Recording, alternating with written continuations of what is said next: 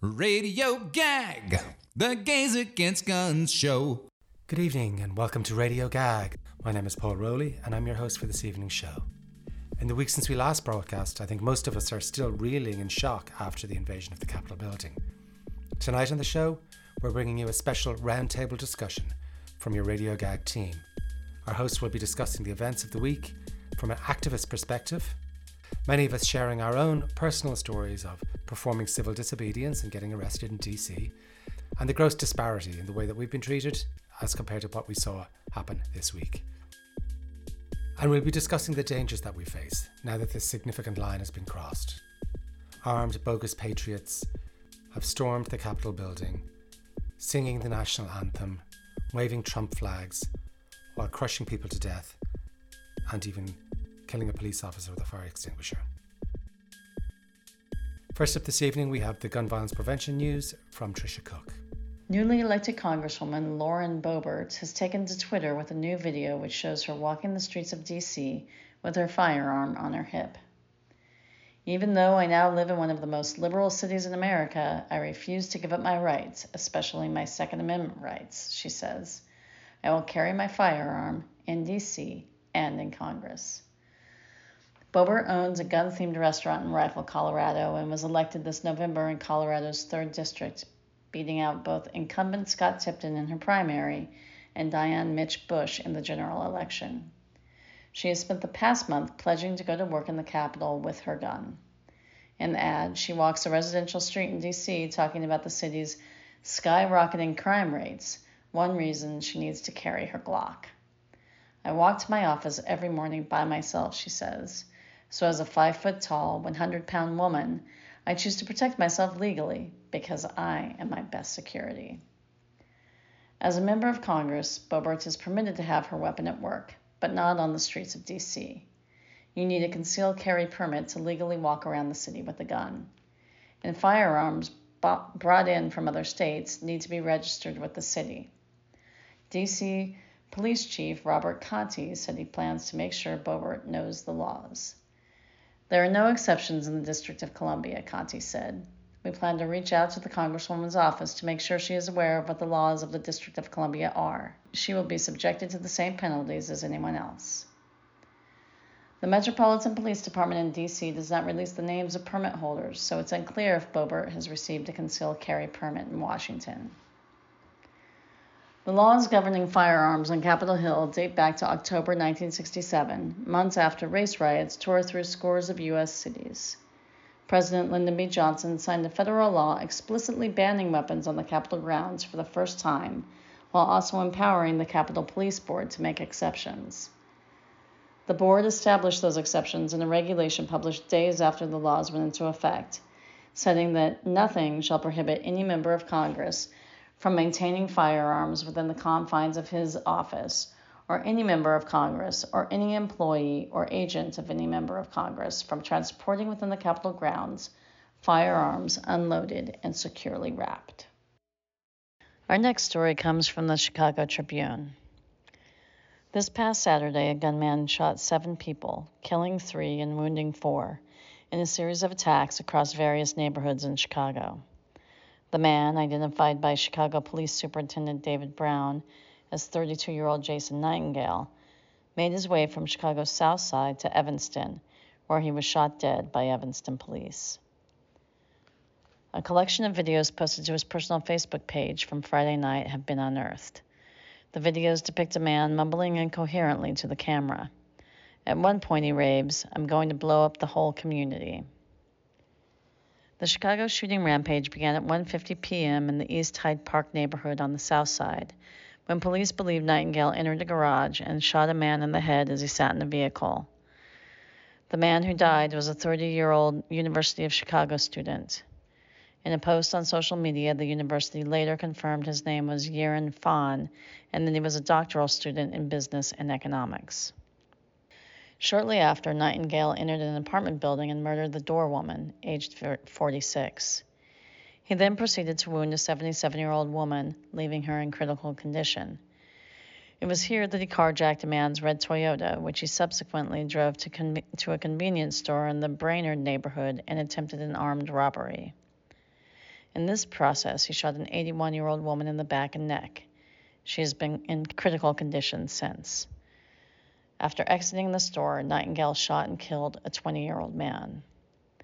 An hour later, in the Washington Heights neighborhood, Nightingale shot a 15-year-old girl while she was driven with her mother. Police have not been able to establish a motive. Chicago Police Superintendent David Brown described their pursuit of the capricious gunman. We are responding to the scene as these crimes are happening, getting information, and again, he's going to the next while we are trying to keep up with what's happened previously, Brown told reporters. By the time we put it all together, he's here in Evanston. Nightingale's final victim was a woman dining at an IHOP in the outskirts of Evanston. He reportedly took her hostage and shot her in the neck. She is currently in critical condition. Nightingale fled the IHOP to a Dollar General parking lot. He proceeded to exchange gunfire with the Evanston police, who shot and killed him. Thanks so much, Tricia, for the news. I also wanted to add that significantly yesterday in Michigan, a state panel has now banned the open carry of guns in the state capital. And this is significant and had been hoped for since April when, as you remember, armed protesters opposing Governor Gretchen Whitmer's COVID restrictions stormed the Capitol building. Some of these armed protesters were also actually involved in a conspiracy to kidnap the Michigan governor.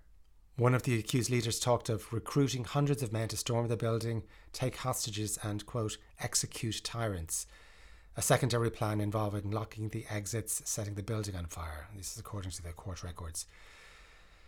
A line has been crossed, and we are now in this situation where Second Amendment gun nuts and right-wing militias are no longer standing around merely brandishing their weapons, but they are using them. And as the events were unfolding, one truth was yet again made painfully clear. There was a vast disparity between how these Trump-supporting rioters were treated by law enforcement to that of BIPOC protesters at Black Lives Matter rallies. Unbelievably, the mob broke into the House of Representatives chambers, and one rioter was shot and later died from her injuries.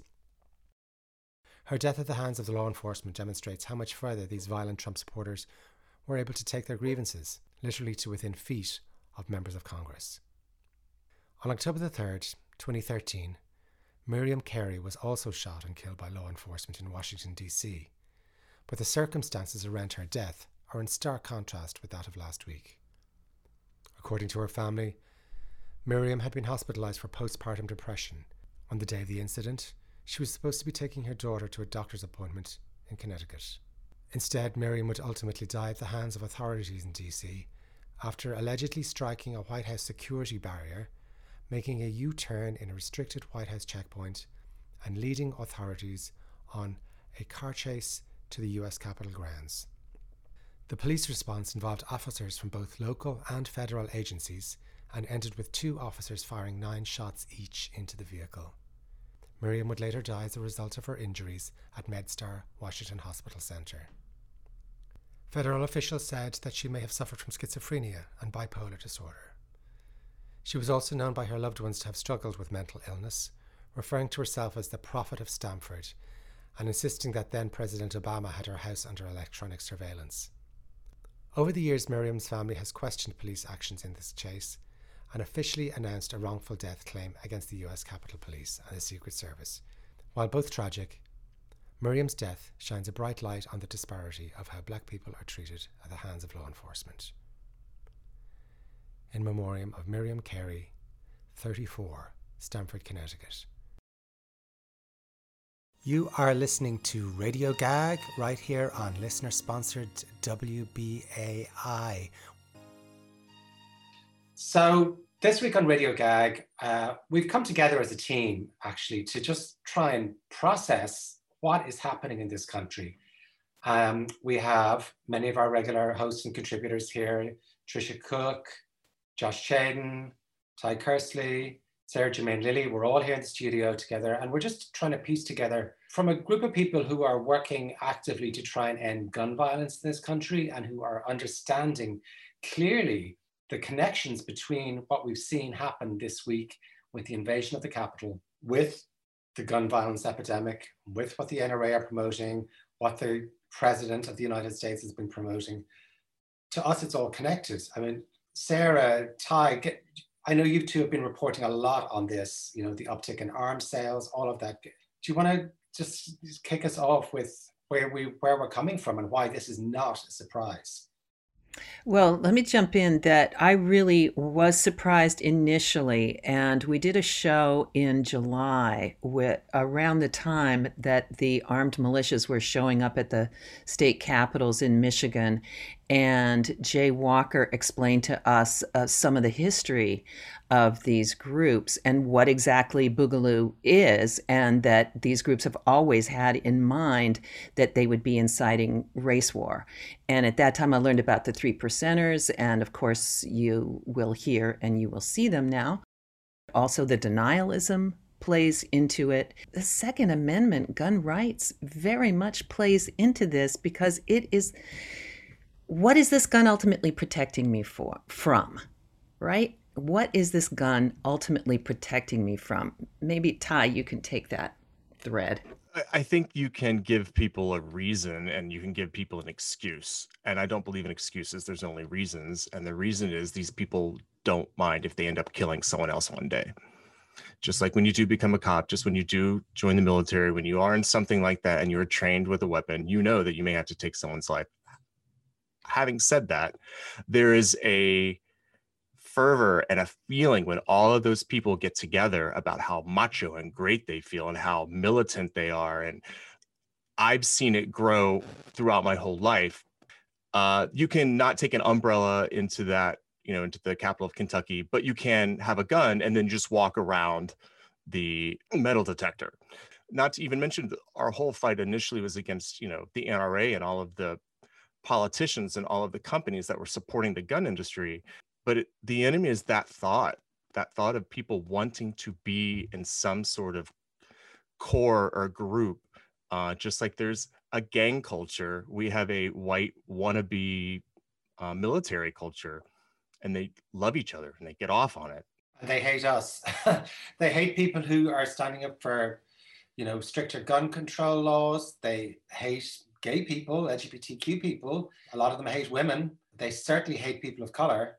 Just before we came on air there, Josh, you were sharing with us about how as outspoken activists, now we are dealing with anxiety on a whole new level, and as queer activists, even more so. Yeah, 100%. I mean, we've crossed the Rubicon into not only are these white supremacists and quote unquote militia groups emboldened by the current president of the United States, but they've seen firsthand that they can get away with entering into our public spaces, desecrating them, committing acts of violence, getting, you know, law enforcement have been murdered, you know, and they've gotten away with it. Largely, they've gotten away with it. My point being is that we've always had a target on our backs, you know, figuratively. We've given our name to this cause. We've attended events, we've attended rallies, we've put together direct actions in the public space. We're very vocal in our support for demilitarizing the police, for getting guns off the street, for protecting kids that are in school, for protecting parishioners, by reducing gun violence, by getting rid of guns, essentially. We're gays against guns, for goodness sake. You know, that's our name. And we've always had that figurative target on our back, and now it's literal. Now we literally have targets on our backs. There's planned insurrections for January 17th and January 19th and 20th. There are counter protests that have been long planned on the 17th of January by many members of the GVP movement, many of our friends, you know, many of our allies. And since Wednesday, I've been terrified for their safety in a way that I've never been before, ever.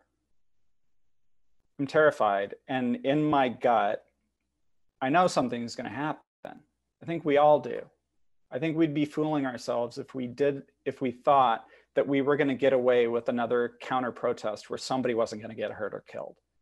So, you know, I just hope to whatever higher power everybody out there believes in and pray that we can keep each other safe and be smart about how we are putting ourselves out there and still get our message out there and still do the right thing and still be on the right side of history and survive, literally survive.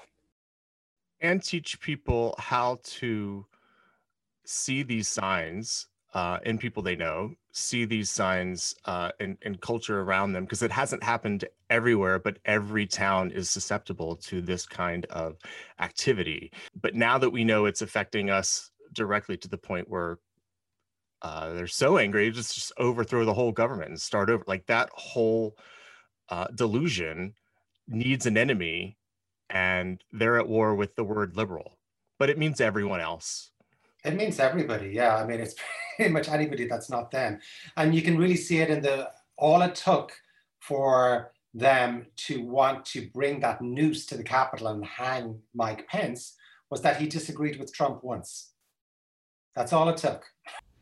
And this is denial, and this is enabling, and this is how abuse is perpetuated.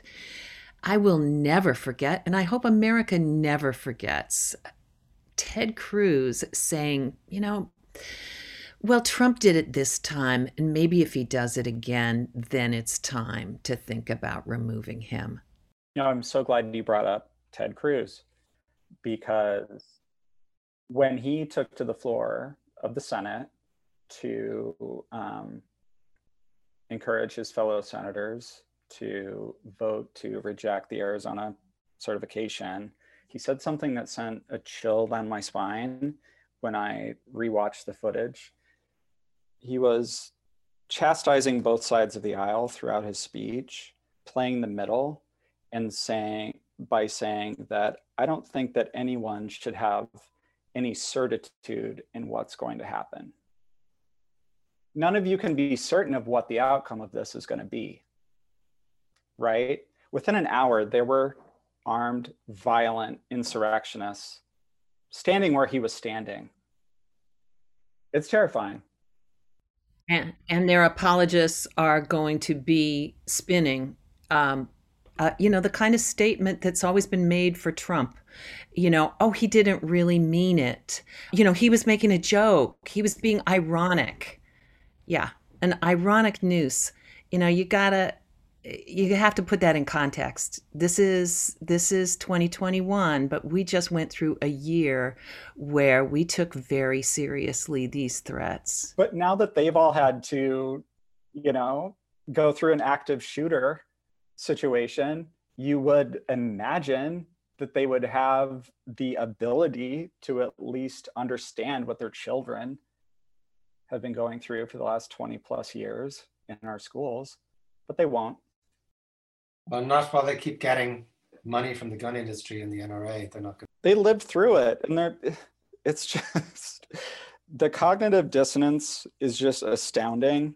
They can literally have their lives at risk today, and then by tomorrow they're already, giving statements. A total 180. A total 180, or denying that it even happened. To be honest.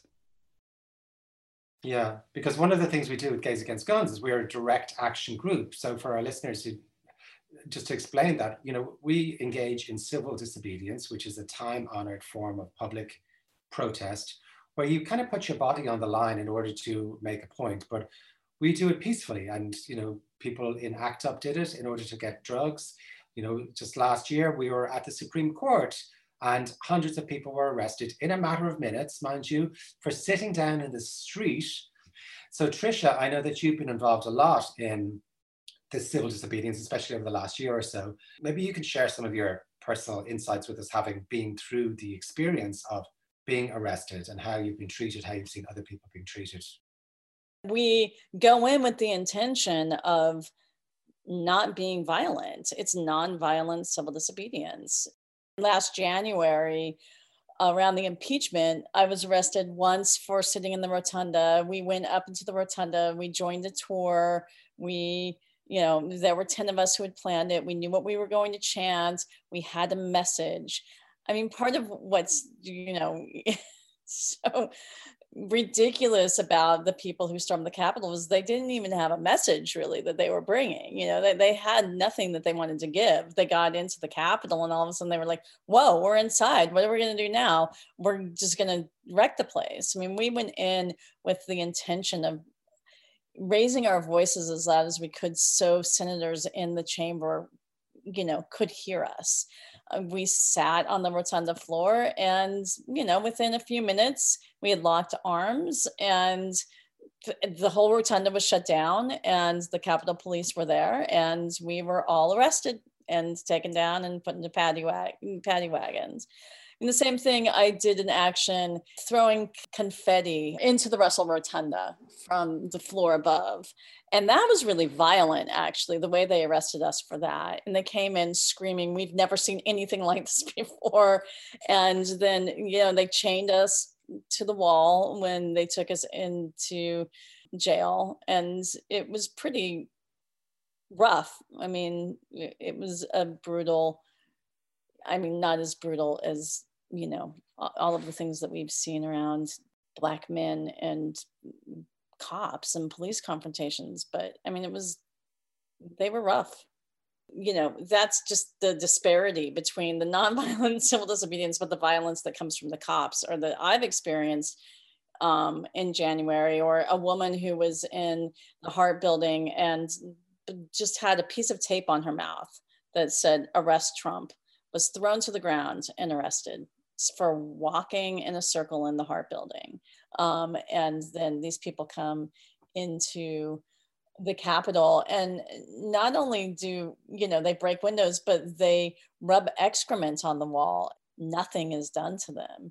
The way that we as nonviolent protesters are treated compared to the way that mob was treated is just mind-blowing. I was just worried for them on the steps. Like before anyone broke anything, that's just too many people. And if one gun goes off, oh yeah, I thought, they're going to be gassed. There's going to be a stampede. I was like empathizing for what happens to you when you try to take a government building over, is like, this is going to go so wrong. And unfortunately it was planned to be 1,000 times worse. This is a history test of whether or not we have a civil war. And why we need to get the guns out of the hands of these people. And indeed, just like we've started to see now, slowly, bit by bit, we've started to see red flag laws coming in where people can call the cops and say, this man is a domestic abuser, he shouldn't have a gun, or this person was acting really weirdly for the last year in school and like posting a line about shooting people, they shouldn't have a gun. In the same way, I'm sorry, if you are a member of a radicalized domestic violence, a domestic terrorist group, that should show up on your record and you should be not allowed to buy weapons. And if you already have them, they should be taken away from you.